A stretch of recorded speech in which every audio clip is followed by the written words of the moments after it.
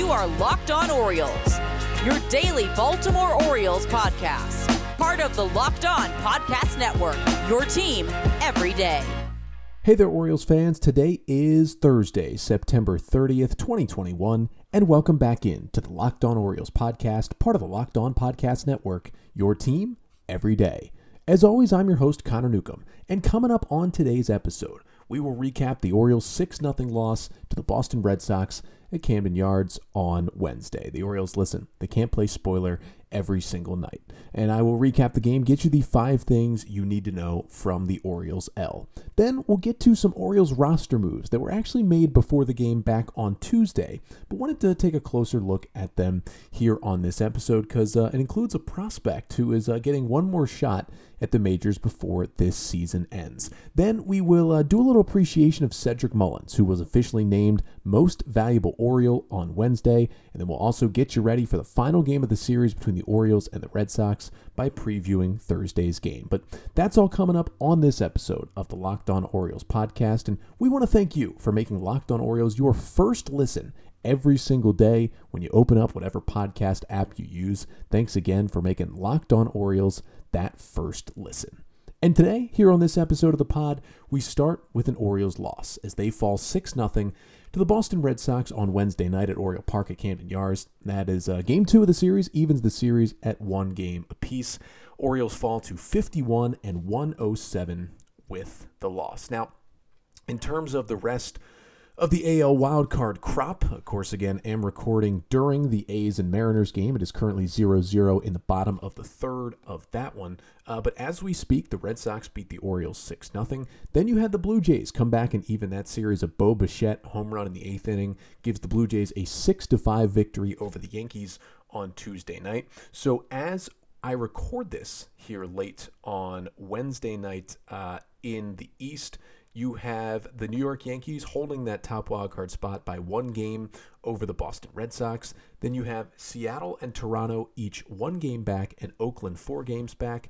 If it's a Seattle win in this game tonight, which you'll know by the time you listen to this, they'll be just a half game back of Boston, and Oakland will be eliminated from the wildcard race. If it's an Oakland win, the A's will stay alive at 3.5 back. Seattle will be a 1.5 game back, and again, Toronto will be that first team out at a game back. But everybody got a little bit closer, it looks like, with the results on Wednesday night. But back in Baltimore, want to get you the 5 things you need to know from the Orioles' 6-0 loss to the Red Sox.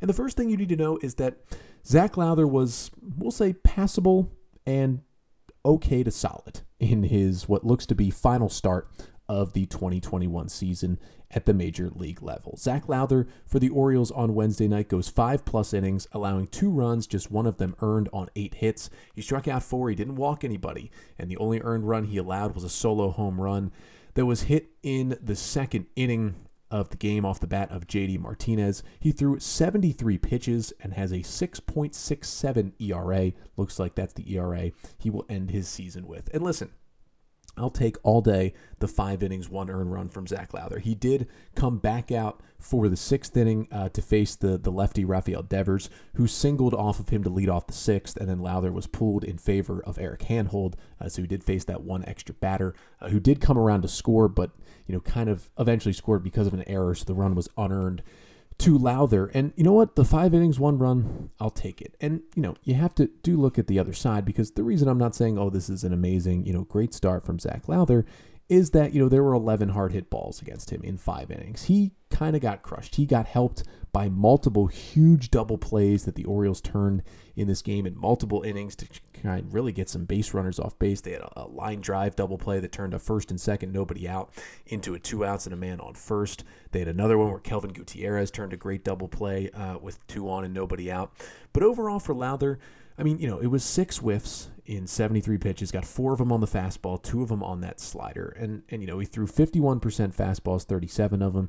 And then it was 13 changeups, 12 sliders, and 11 curveballs. So basically mostly fastballs and an even split between the 3 of his off-speed pitches. And, the slider was the only one who got whiffs. He had a really good strikeout on the slider of Alex Verdugo for one of his 4 Ks. The rest of the strikeouts came with the fastball, 2 of them swinging on a high fastball, and then one he got Kevin Plawecki looking on a fastball on the inner half on an 0-2 pitch that Plawecki, I don't know why he wasn't swinging, but he went down looking on a Lowther fastball as well. Again, the stuff was solid. He got helped by his defense. He got through 5 runs. It's all positive stuff, mostly for Lowther to, end his final appearance. The fastball looked good. The velocity was right where it's been all year, 90.6 on average. He was up to 91. He hit 92 a few times on the night with that 4-seamer. That's what he's going to max out at. And, the rest of his pitches right around, the 80s and 81s and 82s. And, the curveball was a little loopier. And the curveball wasn't exactly the pitch it's been for him some of the season where he's been able to drop it in for a strike at times. But the slider was good. It had some swing and miss stuff. He got a couple of whiffs on it. He dropped it in the zone.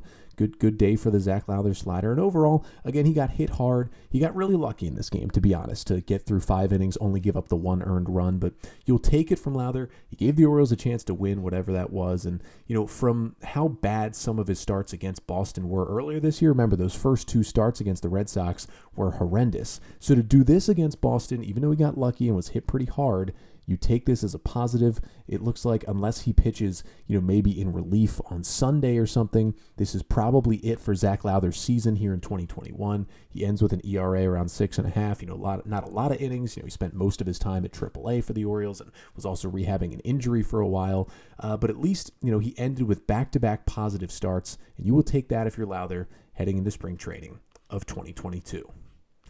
Second thing you need to know from this one is that, although the Orioles offense didn't do a lot to help, the bullpen just didn't do it for the O's tonight. And really, the bullpen on Tuesday night was huge in getting the Orioles the win. It was kind of the opposite side of it. And really, I would say after Lowther, the Orioles probably ended up losing, and this was a product of where the game was, probably ended up losing the 4 worst relievers that are in the bullpen right now, or at least the 4 most unproven relievers who are in the bullpen right now. After Zach Lowther gave up that leadoff single in the 6th, the Orioles went to Eric Hanhold. Next batter was an error. Then JD Martinez had a 2-run double. Then Hanhold did get a couple of strikeouts to get out of the inning. Orioles then went to Brooks Kriske, who was the one reliever who had a good outing. Kriske came in through a 1-2-3 7th inning with a strikeout. Looked pretty good doing it. I was definitely impressed by Kriske. Then they went to Connor Wade, who loaded the bases, gave up a 2-run single to Alex Verdugo, working the 8th inning, gave up the 2 runs. And then Spencer Watkins gave up a solo home run to Hunter Renfroe in the 9th that made it a 6-0 game.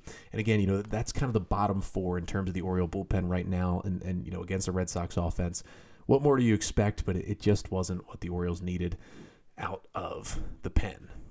Third thing you need to know in this one for the Orioles is that Kelvin Gutierrez starting to intrigue me a little bit more. And I talked about this a bit on yesterday's episode because he was, 1 for 1 with a single and 2 walks and making good defensive plays at third base in the game on Tuesday. And, on Wednesday, he goes 1 for 3 with a double. And, he didn't strike out at all, which he's done a lot this season. And he did make one error that cost the Orioles in the 6th, but he also made a couple of really good plays, turned a very, very nice double play early in the game on a ground ball to third, stepped on the bag, threw to first, made a great play.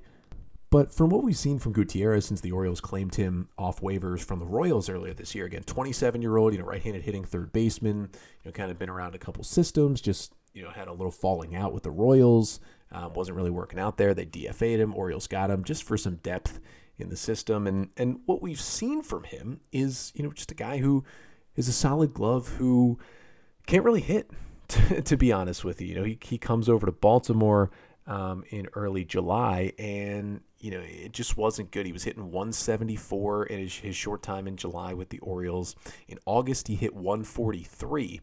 And then come September, he's basically become an everyday player. He was basically a part-time player in July and August, was in AAA for some of that time, in Norfolk as well. But, was back up with the team in late August and has really been an everyday player since then. You kind of look at the September game logs. There are not many games where Gutierrez hasn't been in there. This is one of the first chances in his career where he's gotten the shot to be an everyday player for an entire month. And you know what? Pretty surprisingly, the offensive numbers have been pretty good for Kelvin Gutierrez. in the month of September now, through play on Wednesday, including the double that he had on Wednesday night, it's 83 plate appearances in the month. And listen, he's hitting 280 with a 349 on base and a 749 OPS. This is not the hitter that we thought he was. He's got the one home run. He's driven in 7 runs. It's 23 strikeouts to 7 walks in that time. He does have 4 doubles and a triple as well. He's not exactly a power hitter. He's only slugging 400 in this month, but 83 plate appearances, a 280 average, and a 749 OPS for a guy who looked like he was a no-bat, just a glove guy. If you get that kind of production, plus the glove he gives at third, which I'm going to say this, and it's going to sound crazy, but then when you think about it, it's actually correct. He is the best glove at third by far that the Orioles have had since they traded Manny Machado. And again, that was only in 2018. It's only been 3 years. And there's been a lot of guys who've gone through that position, but Gutierrez has made plays that look by far the closest thing to Manny Machado over there. And I'm not saying he's Manny Machado defensively, because he's not. And he's obviously not Machado offensively, but he's got a really good glove that you can trust at third base. And the Orioles went through a lot of this season with not a good glove there. Remember, they played Michael Franco there for a long time, and it was a average Major League Baseball third base glove at best.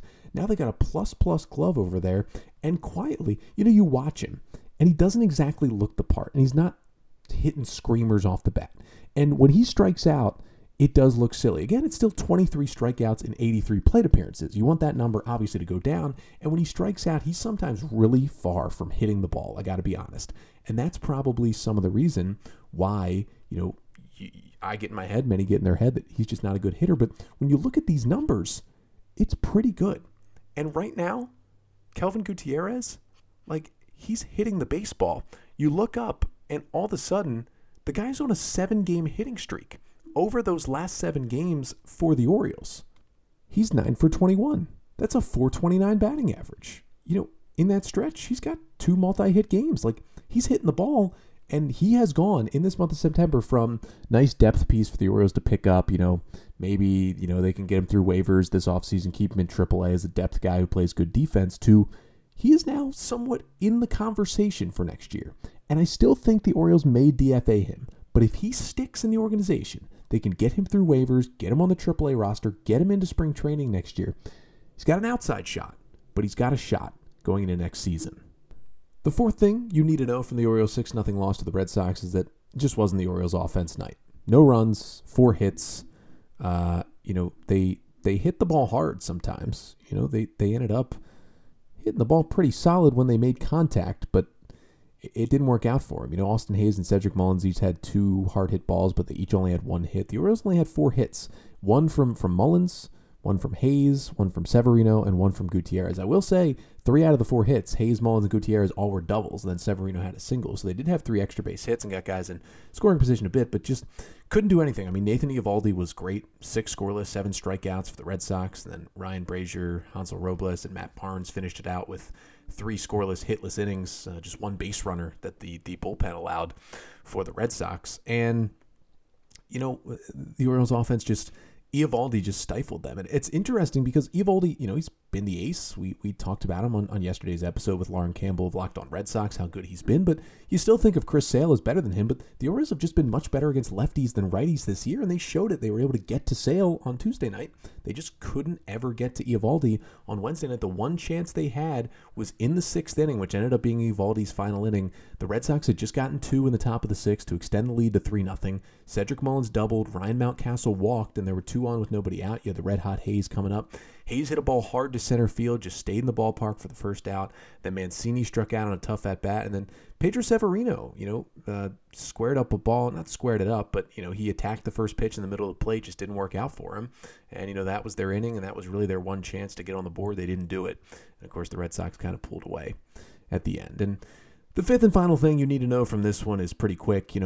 I don't think we expected the Orioles to sweep this series. And now we know they haven't swept it. It's, 1-1 tie. He was going to game 3 here tonight. And, just to say the 5th and final thing you need to know is that just because the Orioles lost one of these games in this series doesn't mean they're not playing spoiler. Heck, they could even lose tonight's game and still be considered a spoiler, because if you're the Red Sox and you're the Red Sox fans, you're expecting to sweep a team like the Orioles when you're in the middle of this tense of a wild card race.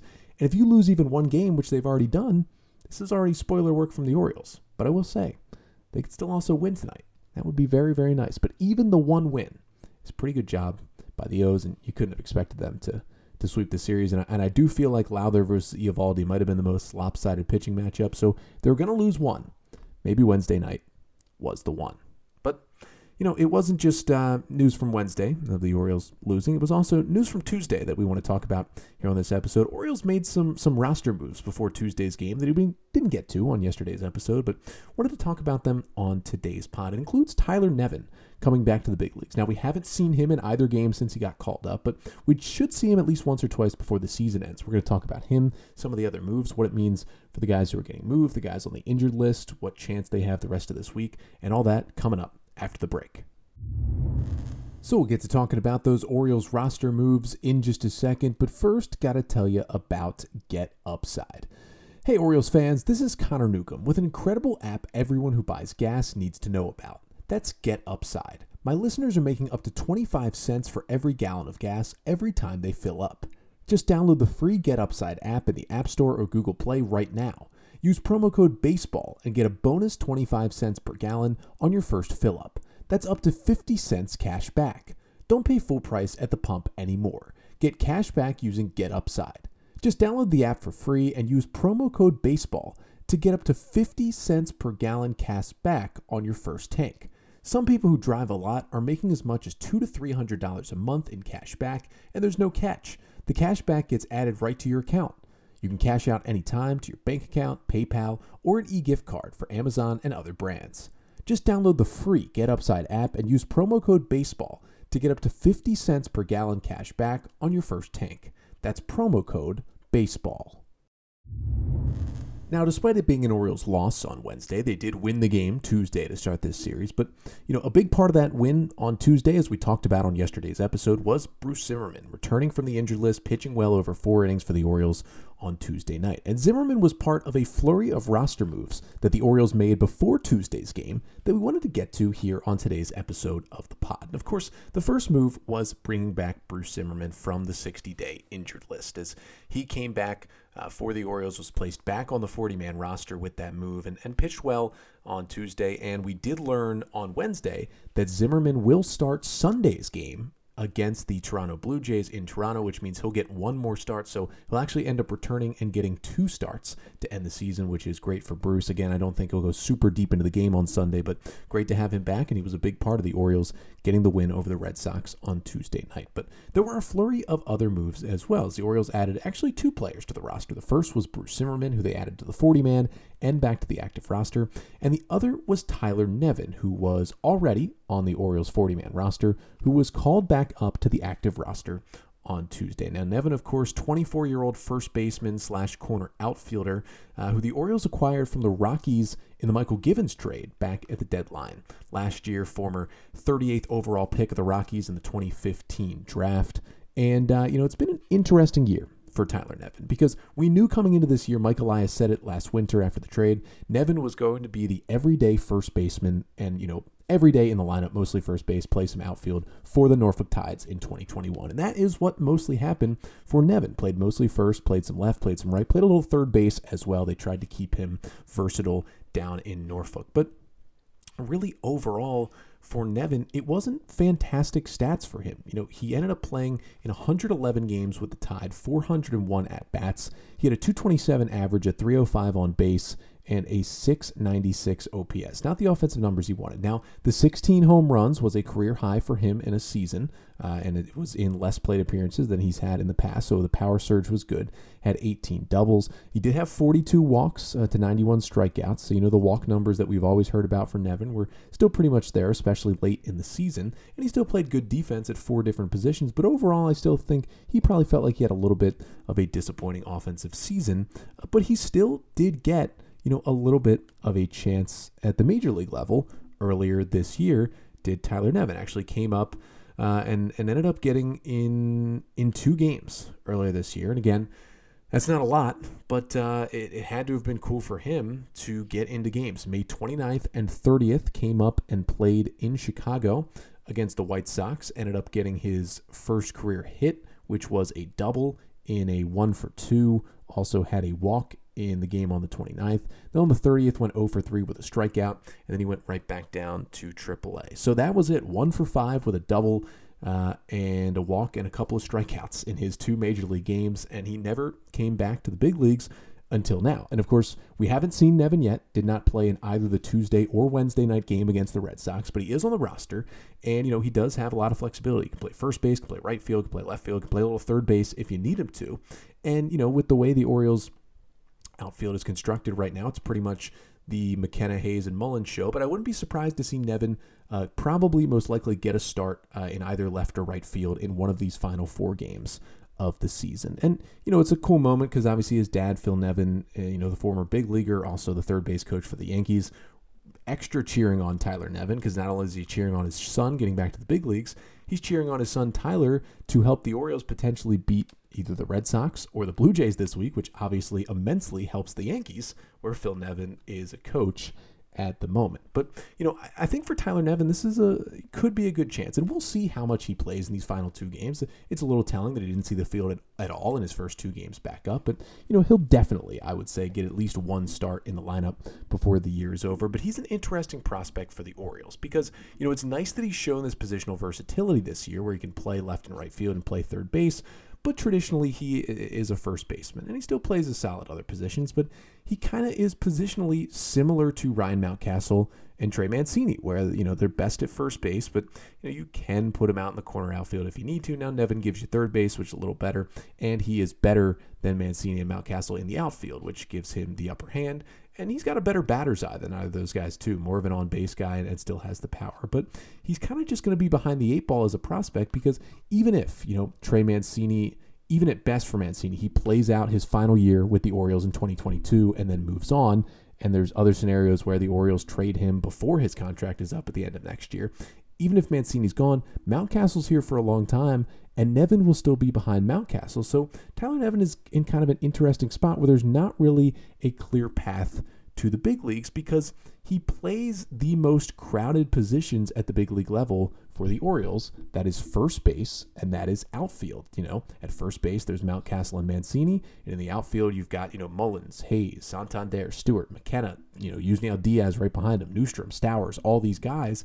So he really plays the worst positions to be a prospect at the, top part of the minors right now. I think a lot of that, is just unfortunate for Nevin, but also a good reason why, he's trying to get more third base innings under his belt because the Orioles need somebody to fill in there, and maybe that's where he can help. But, if he does get a chance to start 1 or 2 games down the stretch here, it's not going to be a huge sample size for him, but I think at the end, what does show up good for Tyler Nevin is that, with the Orioles needing another outfield type, which I'll talk about in a second why they do for the last stretch of the season, I think it's good for Tyler Nevin that the Orioles didn't turn to Yusniel Diaz, although he hasn't really earned it, didn't turn to a guy like Newstrom or Stowers just yet, didn't turn to, more of a veteran guy, whoever it may be, and instead turned to Nevin to kind of fill in this role. That should be a good role for him moving forward. But the reason the Orioles did need an outfielder is because they placed Anthony Santander on the 10-day injured list with a right knee sprain. And we know Santander has basically played, most of this season, seemingly with different kinds of injuries, and has, spent some time on the injured list. And of course, he missed a good chunk of last year with the oblique injury. And even though he had the great year last year, it does look like pretty much this will officially end Anthony Santander's 2021 season with this injury. And so now we get a chance to kind of evaluate Santander in terms of his 2021 versus his 2020. And they were different in many ways because the production was much better in 2020, albeit in a much smaller sample size. But at the end of the day, for Santander, as he goes on the injury list to end this year, it's the same kind of thing. His season is ended early by injury once again. And even though he played a lot more this year, still dealt with a lot of injuries. Final numbers, on the season in 2021, he only played in 110 games, 438 plate appearances, ended up with a 241 average, 286 on base, and a 92 WRC plus. That is below major league average as a hitter. The 23% strikeout rate was the worst of his career. The 5.3% walk rate was way down from last year. He had 18 home runs, 50 RBIs. Just overall, it it was not what you wanted to see from Santander. A 720 OPS. The power was down. We're in a weird spot with Santander because after he wins Most Valuable Oriole in 2020 and he hits so well, you're like, oh, this injury was a really tough spot, but he was looking great. He's a part of the future. And then we're talking about, can the Orioles maximize his value? That was some of the conversation this offseason. Should the Orioles trade Santander after the good 2020 because he may never be better after the shortened sample size? We might be headed in that direction that he may never be better than what we saw in his 37 games in 2020 when he had the 130 WRC plus.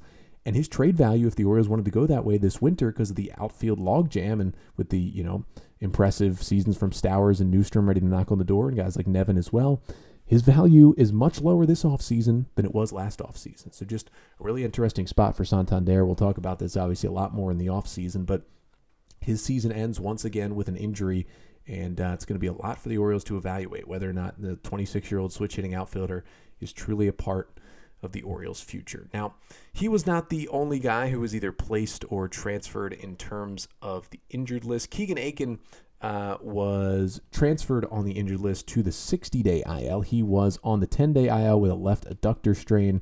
We already knew that his season was over, and we talked about it a little bit, but he was transferred to the 60-day IL to make room on the 40-man roster for Bruce Zimmerman.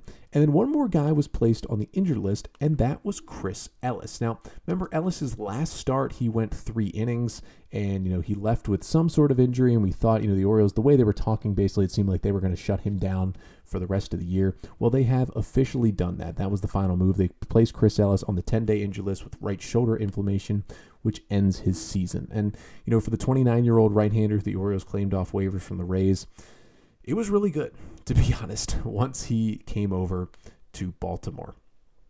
In, his time with the Orioles, again, it was just one appearance out of the Rays bullpen before they DFA'd him and then sent him to the Orioles. But with the Orioles, he made 6 starts, 25 1/3 innings on the season, and the stuff was good. He had a 2.49 ERA on the season, and, the strikeouts weren't really there, only about 6 per 9. The walks were a little concerning at times, over 4 per 9. But overall, he kept the ERA down, and he is a really interesting guy to look at. 25 1/3 innings, 18 hits, 7 runs, 13 walks, and 16 strikeouts, along with 2 hit batters, 3 home runs. You'd like the strikeouts to be higher, the walks to be lower. And again, he had an ERA of 2.49, and he had a FIP of 5.21, which is supposed to be more of a true ERA depending on situations, how hard the ball is hit, what your defense is like. And so essentially he got good defense behind him. He got lucky at times, but you still can't look away from a 2.49 ERA and 6 starts at the major league level. That's still pretty good. So the peripherals don't look as good for Ellis, but in terms of just the numbers he put up, he's put himself in a spot to compete for and probably get an Orioles opening day roster spot, whether that's as a starter or more likely as a reliever going into 2022. But he was an interesting waiver claim, and it worked out. And with his season over, obviously an injury, it seems that, won't affect him heading into next year. Same with guys like Santander and Akin, who's getting surgery, but should be good for spring training as well. But, just more moves the Orioles had to make as they continue to be the walking wounded here at the end of the season. But one guy who it looks like will get through this entire season without injury is Cedric Mullins. And he has been such just an incredible player for the Orioles this year. And he was rewarded with an award that we knew he was going to get all along. That was Most Valuable Orioles. He was given that award on Wednesday. So coming up after the break, we'll talk a little bit about what that means for Cedric to get that award. And then we'll preview the final game of the series between the Orioles and the Red Sox coming up tonight. So we'll get back to the Orioles talk in just a second, but first got to tell you about BetOnline.ag. And they're back and better than ever, as all eyes are on the gridiron, as teams are back on the field to start another football season. And as always, BetOnline is your number one spot for all the pro and college football action this year. With a new updated site and interface, even more odds, props, and contests, BetOnline.ag continues to be the number one source for everything football. Head to the website or use your mobile device to sign up today, and you can receive a 100% welcome bonus. That's double your initial deposit just for signing up. And don't forget to use that promo code NFL100 and also plug in that promo code LOCKEDON so they know that we sent you. From football, basketball, boxing, right to your favorite Vegas casino games. Don't wait to take advantage of all the amazing offers available for the 2021 season. at BetOnline, the fastest and easiest way to bet on all your favorite sports. And you do it at betonline.ag, your online sportsbook experts. And today's episode of the Locked On Orioles podcast is also brought to you by RockAuto.com. With the ever-increasing numbers of makes and models, it's now impossible for your local chain auto parts store to stock all the parts you need. Why endure often pointless or seemingly intimidating questioning and wait while the person behind the counter orders the parts on their computer, choosing the only brand their warehouse happens to carry? You have computers and phones with access to RockAuto.com at home and in your pocket. You can save time and money when using RockAuto.com. They're a family business. They've been serving do-it-yourselfers for over 20 years. And the best part is, RockAuto.com's prices are reliably low for every single customer. And they have everything you could possibly need, from brake parts to tail lamps, motor oil, and even new carpet. Here's the best part. I know nothing about cars, but I can go to RockAuto.com, find what I need quickly and easily, and for a good price. So you can go to RockAuto.com right now and see all the parts available for your car or truck. And write Locked On Orioles in their How Did You Hear About Us box so they know that we sent you. Amazing selection, reliably low prices, all the parts your car will ever need. RockAuto.com. Well, Cedric Mullins won his first award of 2021 on Wednesday. And hopefully it's the first of many for Cedric Mullins, who will not win the MVP, but I will count it as an award if he finishes in the top 5 for AL MVP, which he should at this point. But what Cedric Mullins won was an award that he probably had locked up by, let's say, June. And that was the Most Valuable Oriole Award. He was the unanimous Most Valuable Oriole, voted on by all of the media that covers the team. And just what a season it has been for Cedric Mullins. And heading into play on Wednesday, his numbers: 154 games played, 654 plate appearances, the first 30-30 season in Orioles history. 30 home runs, 30 stolen bases, a 297 average, a 367 on base, a 531 slugging, a WRC plus of 141, 5.6 WAR for Cedric Mullins. 5.6 WAR for him. He was worth negative 0.4 WAR in his previous Major League Baseball experience, running through 2018, 2019, and 2020. He is worth 5.6 wins, according to Fangraphs, on the season for the Orioles, the 141 WRC plus.